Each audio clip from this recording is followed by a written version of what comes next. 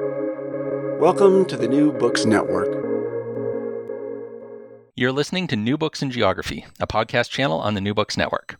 I'm your host for today, Stentor Danielson, from the Department of Geography, Geology, and the Environment at Slippery Rock University. Today, I'll be talking to Pascale Joassart-Marcelli, author of The $16 Taco, Contested Geographies of Food, Ethnicity, and Gentrification, published this year by University of Washington Press. Dr. Joassart-Marcelli, welcome to the show. Thank you. Thank you for having me. To start off, why don't you tell our listeners a bit about your background and how you came to write this book? Sure. So I'm a professor of geography at San Diego State University. I'm an urban geographer. I spent most of graduate school and the first few years of my career studying urban poverty and low-wage labor markets, trying to understand how geography shapes employment opportunities. I focused specifically on low-wage and informal jobs that were primarily filled by women and immigrants. And then a little more than a decade ago, I discovered food, and it changed everything for me. I had always been interested in food. I love to cook. I like to eat out. I even have a garden. As an immigrant, I've always been interested in different food cultures. But I had never considered food beyond a hobby. And in the mid-2000s or so, there's a number of popular books and documentaries that came out, and that really opened my eyes to the significance of food in shaping sort of a relationship to each other and to the environment, and made it, in my eyes, a sort of valid scholarly pursuit.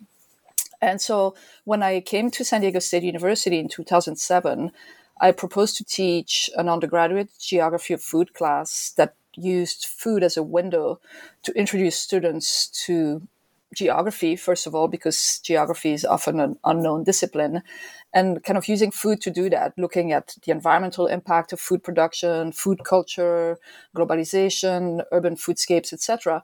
And I really loved teaching that class, and I think students enjoyed it too. And so it went from teaching to research, and since then, food has been at the center of all of my research, which continues to look at questions of low-wage labor market, immigration, access issues, urban segregation, etc. But it's always in the context of food. And as a scholar, I've also been involved as an activist with several organizations in San Diego that are working towards building local, just, sustainable food system. And so this book emerged out of this teaching, research, and activism. Over the past decade or so, I've really been doing a lot of research looking at urban neighborhoods with limited access to fresh and healthy food, what we often call food desert. And neighborhoods where most of the immigrants, at least in San Diego, are most of the residents are immigrants and people of color. And I've been trying to understand why supermarkets and grocery stores have left those places, and also looking at all the different ways that people in these communities deal with this absence of food in resourceful ways. You know, maybe running small ethnic businesses, vending in the streets, growing food in community gardens, sharing food with each other, etc. And so I've been mostly focusing on food injustices and alternative solutions. But it's in that context that I started noticing that a lot of these neighborhoods were getting attention from college-educated, fairly affluent, mostly white people who were going there in search of unique and perhaps authentic food experiences. And this started puzzling me because these were the neighborhoods that were supposed to be neglected and ignored, and suddenly they were getting a lot of attention. And this is kind of an anecdote, but this really hit me on the way back from a annual geography conference meeting where I was sitting on the airplane and I was just waiting for the plane to take off, flipping through the magazine of the airline. And there was an article about Barrio Logan, which is one of the communities in San Diego that I've studied, where at the time there was no supermarkets. And so it was officially considered a food desert. And I had just given a presentation about that. And in the article, it was basically telling people go check out this neighborhood. You'll have the best experience. There's the most authentic food. You can go to this Mexican hot dog place. You can go to this brewery. You can check out this taco place. And I just couldn't believe what I was seeing. But it was kind of reinforcing some of the observations that I had been making. And so that's sort of what prompted me to write the book and to answer questions like, does this newfound interests in ethnic food in these immigrant neighborhoods, does it uplift ethnic businesses and food workers? Does it bring income and resources to immigrant and ethnic neighborhoods? Does it maybe signal a new attitude towards race and ethnicity, a sort of colorblind society? Or does it promote gentrification and displacement? And so that's kind of the background of my work and how I got to the $16 taco and to this book. Okay, so before we dive into some of the bigger claims you're making in the book, I have to ask about the title, because it's a great title. And I'll admit I've eaten my share of pricey, gentrified tacos, but I haven't quite seen any going for $16. So what exactly is in a $16 taco, and where do you get this, and who is buying a taco for $16? Yeah, so the $16 taco to me really symbolized like everything that I'm talking about in this book. It's a actual taco that consisted of steak and lobster. So it's sort of a surf and turf taco, which is definitely not very authentic, but it's sold for $16. And several people mentioned that taco to me. And you know, in most of the neighborhoods that I studied, tacos usually sell for $2, $3, sometimes in fancier establishment, maybe $5 or $6, but rarely $16 taco. And actually, two of the people I interviewed who were resident of this neighborhood mentioned it to me, and they definitely were not happy about the $16 taco. And so it's really a symbol of everything that's going on in these neighborhoods. Kind of the longtime residents who are offended, but then the people who are eating it are often people from the outside, for lack of a better term, maybe hipsters and foodies, young people who are attracted to these neighborhoods because they think they're going to discover something special, and they really just can't get enough of it. And so restaurateurs figured out that they could charge $16 for it, and people would actually buy it, which... Yeah, I can like just envision somebody like wanting to go to this place to buy this $16 taco just so that they can like put themselves on Instagram or TikTok or something, be like, look, I ate the $16 taco. Yeah. I mean, social media is a really big part of a lot of this trend. And in fact, in the book, I spent quite a bit of time talking about the way we the way we represent food, but not just food, the way we represent ethnicity, immigrant communities, neighborhoods on social media, and all the biases that come with it. Yeah. So one of your core ideas in the book is the contrast between what you call the ethnic foodscape and the cosmopolitan foodscape. So could you define those two terms for us and explain why they're useful in understanding this complex of food and gentrification that you're analyzing? Sure. So for me, the ethnic foodscape is kind of what is associated with neighborhoods whose food environment are shaped by the history as ethnic enclaves. And they've sort of evolved to meet the needs of immigrants and people of color who live there. And that's people who are viewed as ethnic. And I know that the term ethnic is always problematic in some ways. And ethnic typically means non-white or racialized other. So ethnic foodscape is about those racialized other. And it's something that kind of grew organically to meet their needs. But of course, it's also shaped by outside forces. And I can talk more about that. But in contrast to the ethnic foodscape, there's the so-called cosmopolitan foodscape, which is a much more eclectic environment that's sort of designed purposely and curated to attract foodies and outside consumers who presumably will have more disposable income and will spend more money.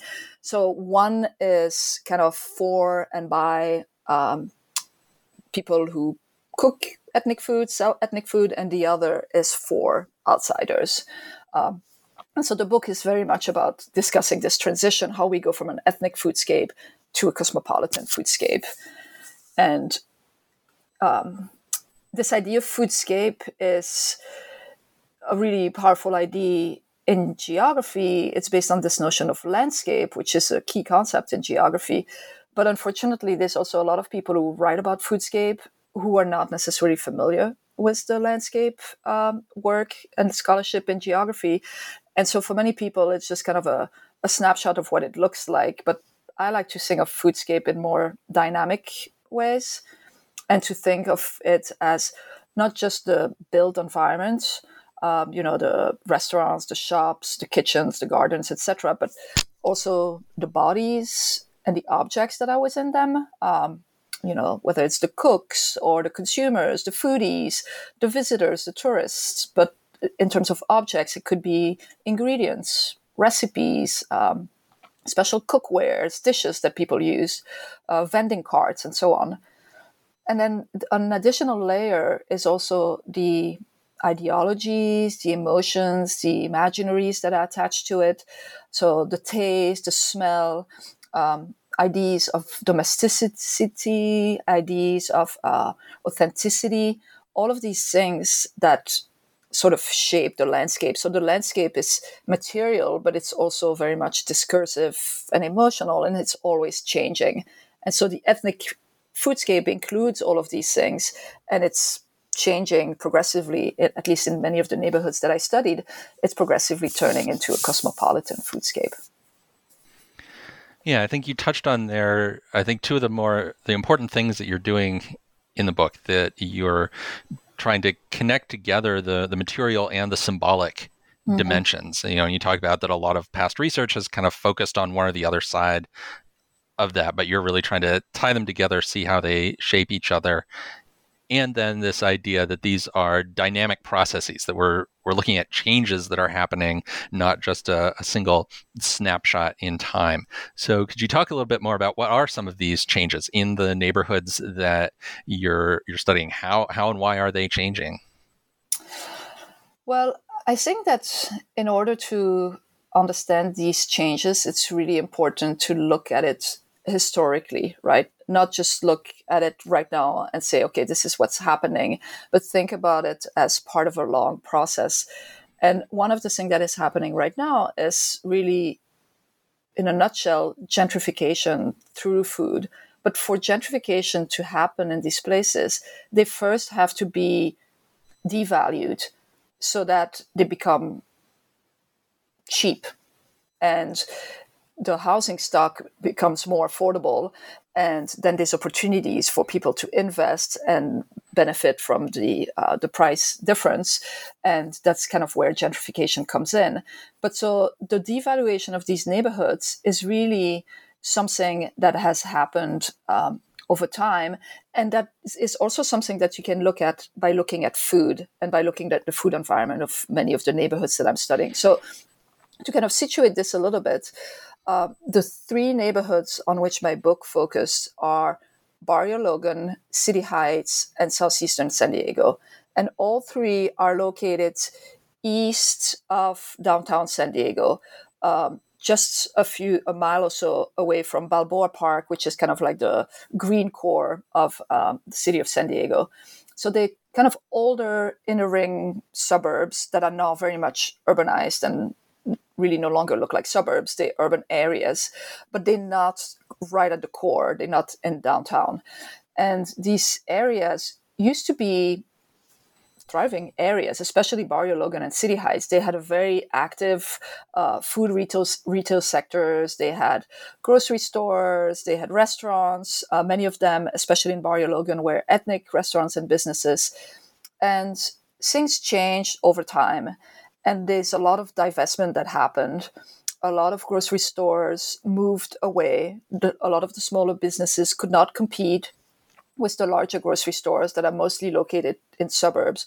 So the white flight of the 1950s and 60s, all of the suburbanization really started an era of decay in these neighborhoods where the retail sector really started declining. And that's created this sort of situation that I think might be better described as food apartheid than food desert, because I think it highlights how access to food sort of has been and still is limited because of specific policies that are denying residents the same opportunities as suburban residents, who have historically benefited from all kinds of advantages like transportation infrastructure, subsidized mortgages, new schools, commercial development, etc. And you can see that through this process of suburbanization that itself is also tied with racial processes like redlining, zoning, public investments, etc. So over time, you can see these neighborhoods declining for a number of political and economic reasons. And as they're declining, they become home for low-income households, many of whom are immigrants. And so in these areas where they have limited access to healthy food, they've had to come up with basically their own strategy to, feed their families. And so they started involved in ethnic entrepreneurship. Some people grew food in gardens. They started doing all of these things that are strategic responses to divestment and to food apartheid. But at the same time, these sort of survival and self-reliance strategies are also what now are sort of making them attractive to outsiders. And so in order to understand what's happening right now, we had to look at the past and look at how we got to this situation where we have a very different foodscape in these neighborhoods. And now we have people who are more affluent, more educated, more quote-unquote culturally enlightened, who are interested in experiences. They're interested in diversity. They're interested in authenticity. And they love discovering new places.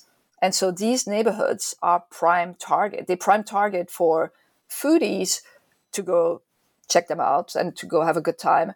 But they also, more importantly, prime target for investors, realtors, bankers, restaurateurs, tourists, agencies, etc., who see them as opportunities for investment.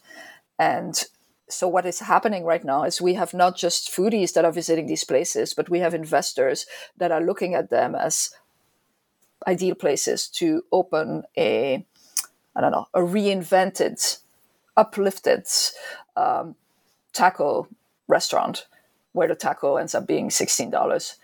And so in the process, that's also generating displacement. And so it's kind of the same story that's being repeated over time, because I think we can think of this as a continuation of food apartheid, of people who might have come up with their own solutions to these difficult situations, who are now yet once again being excluded from the benefits of what they've created in many ways. Yeah, I think there's this rosy narrative that, by kind of eating food from people who are different from you and, crossing these geographical and ethno-racial lines through food, that's going to kind of, bring us all together and end the kinds of discrimination that produce these inequalities. But you're really saying that kind of process can really perpetuate these inequalities as well. It can be, having some of the same negative effects on people and communities that the kind of stigmatization of their food in the past had. Mm-hmm. Right. I mean, that's really in a way, that's the main argument of the book, is this idea that we typically assume that would have a positive impact. It may be more jobs, more revenue, more investment, maybe greater food security. And again, this cultural idea that maybe we're moving towards a colorblind society as people spend time together and interact with each other and discover each other's culture. That all sounds very positive. But I question a lot of these assumptions in the book, and I show how food really can serve as a very apolitical way or depoliticized way to pave the way for gentrification, and ultimately causing the displacement of people who've been there for a long time and who have actually built this foodscape out of necessity and resilience. And so, yes, that's kind of the main argument. Yeah. So you mentioned just a bit ago the specific neighborhoods that you're focusing on here. So this is a book that's really grounded in some specific places in San Diego. So I wanted to ask you to talk about what makes San Diego a good place to examine these issues, because this is not something unique to San Diego. I've seen similar things happen all the way out in Pittsburgh where I live, but what makes San Diego a good case study for illustrating the kinds of claims that you're making? Yeah, I think there's several good reasons. One is it's a mid-sized city, so it's not the major foodie destination like New York and San Francisco, LA, places like that. It's like a mid-sized city that resemble many other mid-sized cities in the United States in some ways. So it's just an illustration of something that is actually taking place in a lot of cities. We've seen that in so many neighborhoods. There's just a long list of neighborhoods across the United States where this kind of food gentrification is happening. It's also interesting because San Diego is a tourist destination and food is really a big industry here. Even though we're not known as a very, high cuisine type of place, we're known more as a casual food city, which makes it interesting because there's a lot of outsiders coming to stay here and to enjoy the beaches and so on. But more and more people are paying attention to food as well and culture. So I think San Diego makes it an interesting place. And then it's also a place where there's a lot of diversity. There's a very large immigrant population. We don't always see that, especially as tourists. If you stick to the beach communities, you may not see all of that diversity. But if you go inland a little bit and look at the neighborhoods that I've been studying, there's really amazing diversity. And City Heights in particular is really super interesting community to look at that, because it's an area that was mostly a middle-class white community in the 1920s and 30s. And then after World War II, when suburbanization occurred, a lot of people moved out.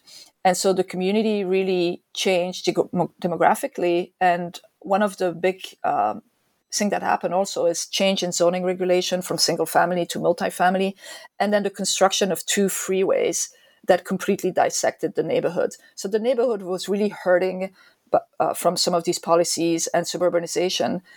And at the time, that began in the 1970s, then some refugee resettlement agencies figured that would be a very good place to resettle refugees. And so the first wave of refugees came from Vietnam in the 1970s, and many families were relocated in City Heights.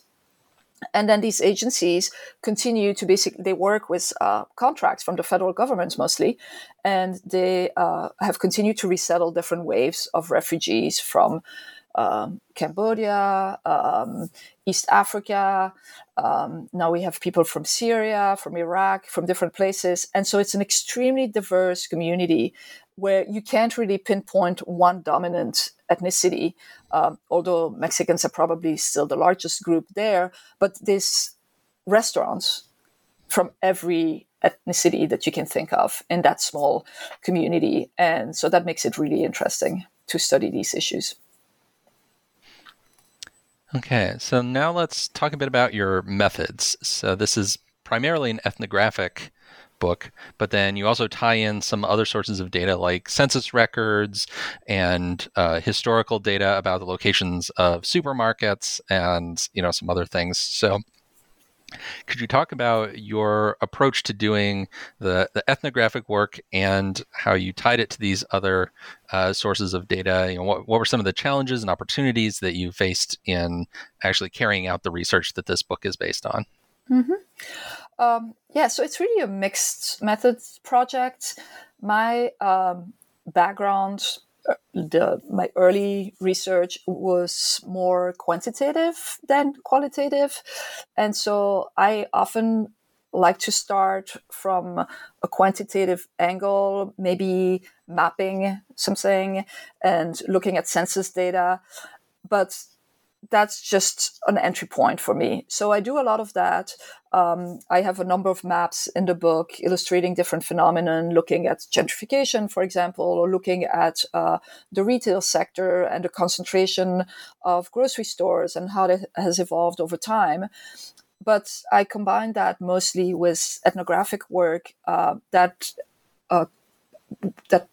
really has been ongoing for many years now, and that has involved students and colleagues. A lot of that is very collaborative. So, for example, I've done a lot of work with my colleague Fernando Bosco at SDSU, where we've conducted interviews.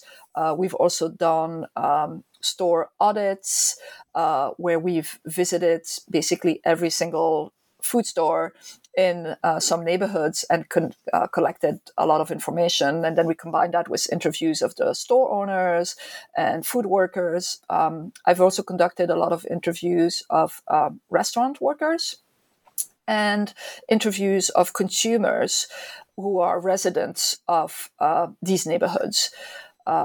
And so that's something that has been going on. If I combine all the different parts of this project, it really took, I would say, 5, 6, 7 years altogether. And it also involved undergraduate research classes, like, for example, the store audits. I did those with students.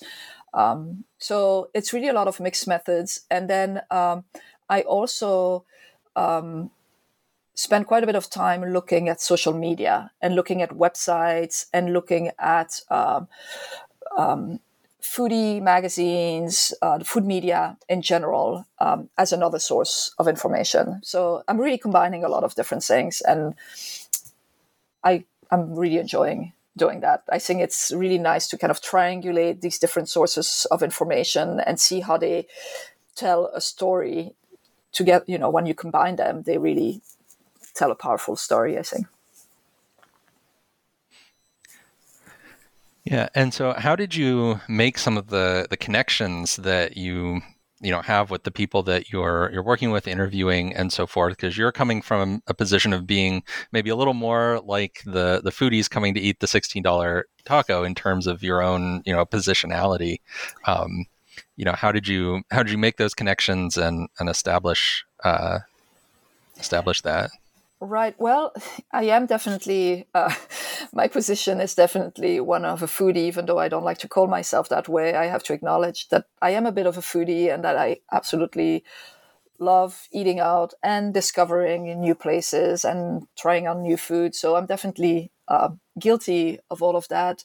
And I think these connections were made partly because I've also been working with community organizations in these neighborhoods before I started looking at the kind of the more consumer-oriented foodscape. I was really first studying issues of food justice and access to fresh and healthy food. So I already had connections with people in the community, including some retailers who are trying to work to improve food access for local residents. So these connections helped. I think working with students was also very helpful because a lot of the students I work with are from all kinds of ethnic backgrounds as well. And so they really often had a very good contact with people when we went to different stores and interviewed people. And I just went there. And honestly, I was amazed at how friendly and open people were to talk to me about the experiences, whether it was people working in the businesses or consumers. I really did not have a very difficult time communicating with people and interacting with people. They all had amazing stories to tell. I mean, some interviews were obviously much shorter than others, but I think food is an amazing topic. It just gets people going. It's easy to talk about food. Everybody loves to talk about food, I think. And so maybe I just got lucky because I had a topic that made people want to talk.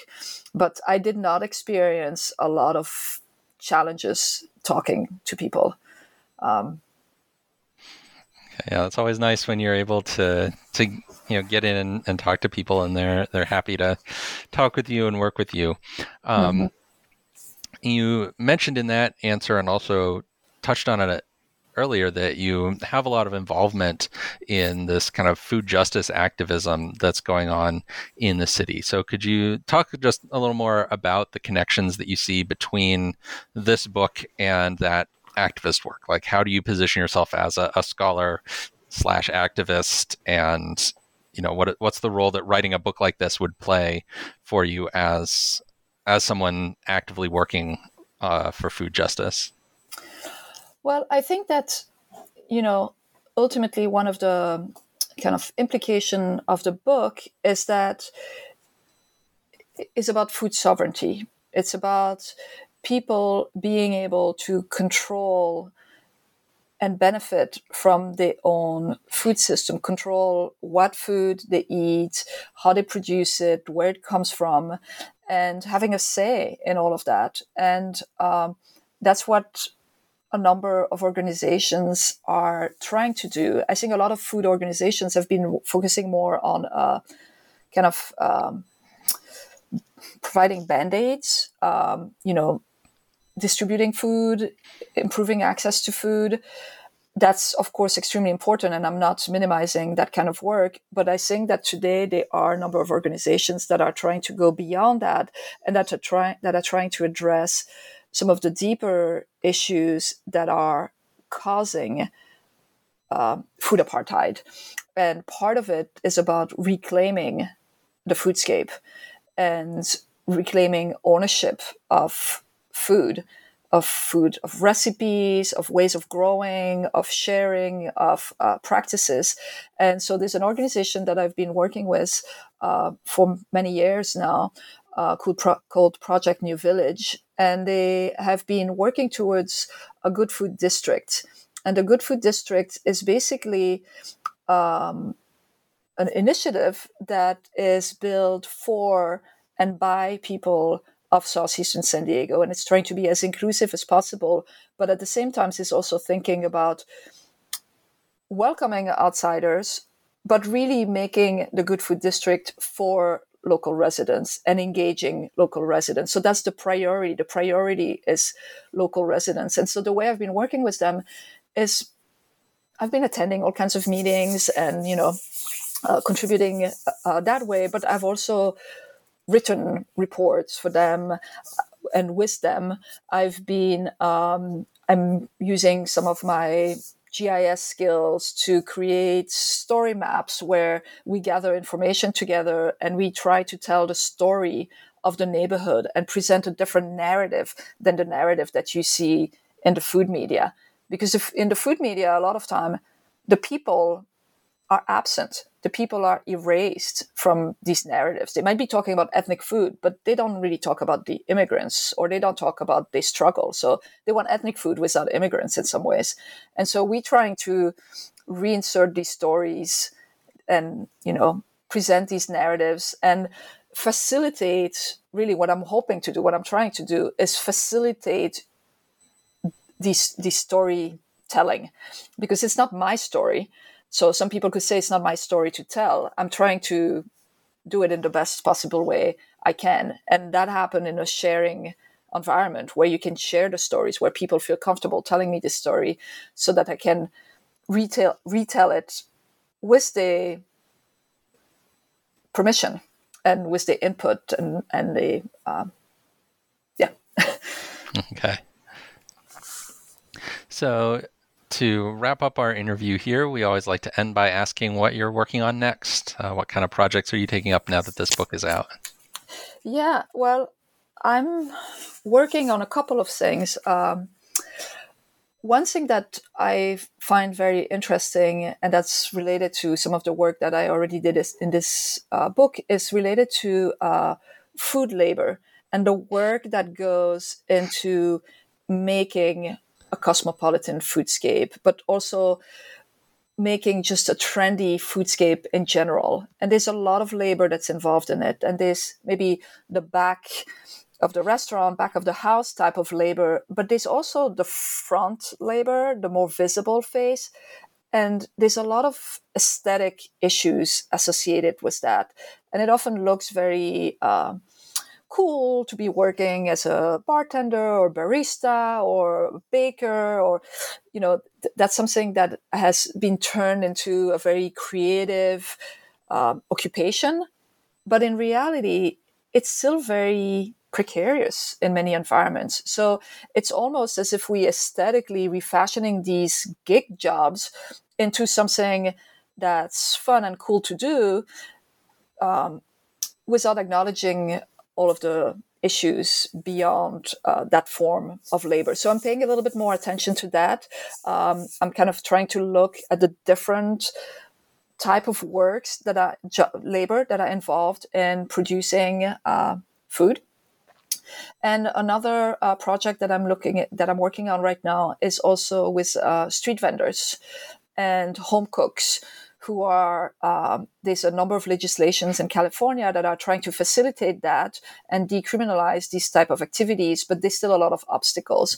And so I'm working with a few organizations in San Diego trying to just get a better sense of what street vendors are doing, what kind of obstacles they're facing, what kind of livelihoods they earn by vending street, and same thing with home cooks. And again, always looking at relationship to race, ethnicity, placemaking, and gender in the case of the home cooks. I think it's an important issue. So these are two projects that are kind of in front of me right now, but I'm sure there'll be more.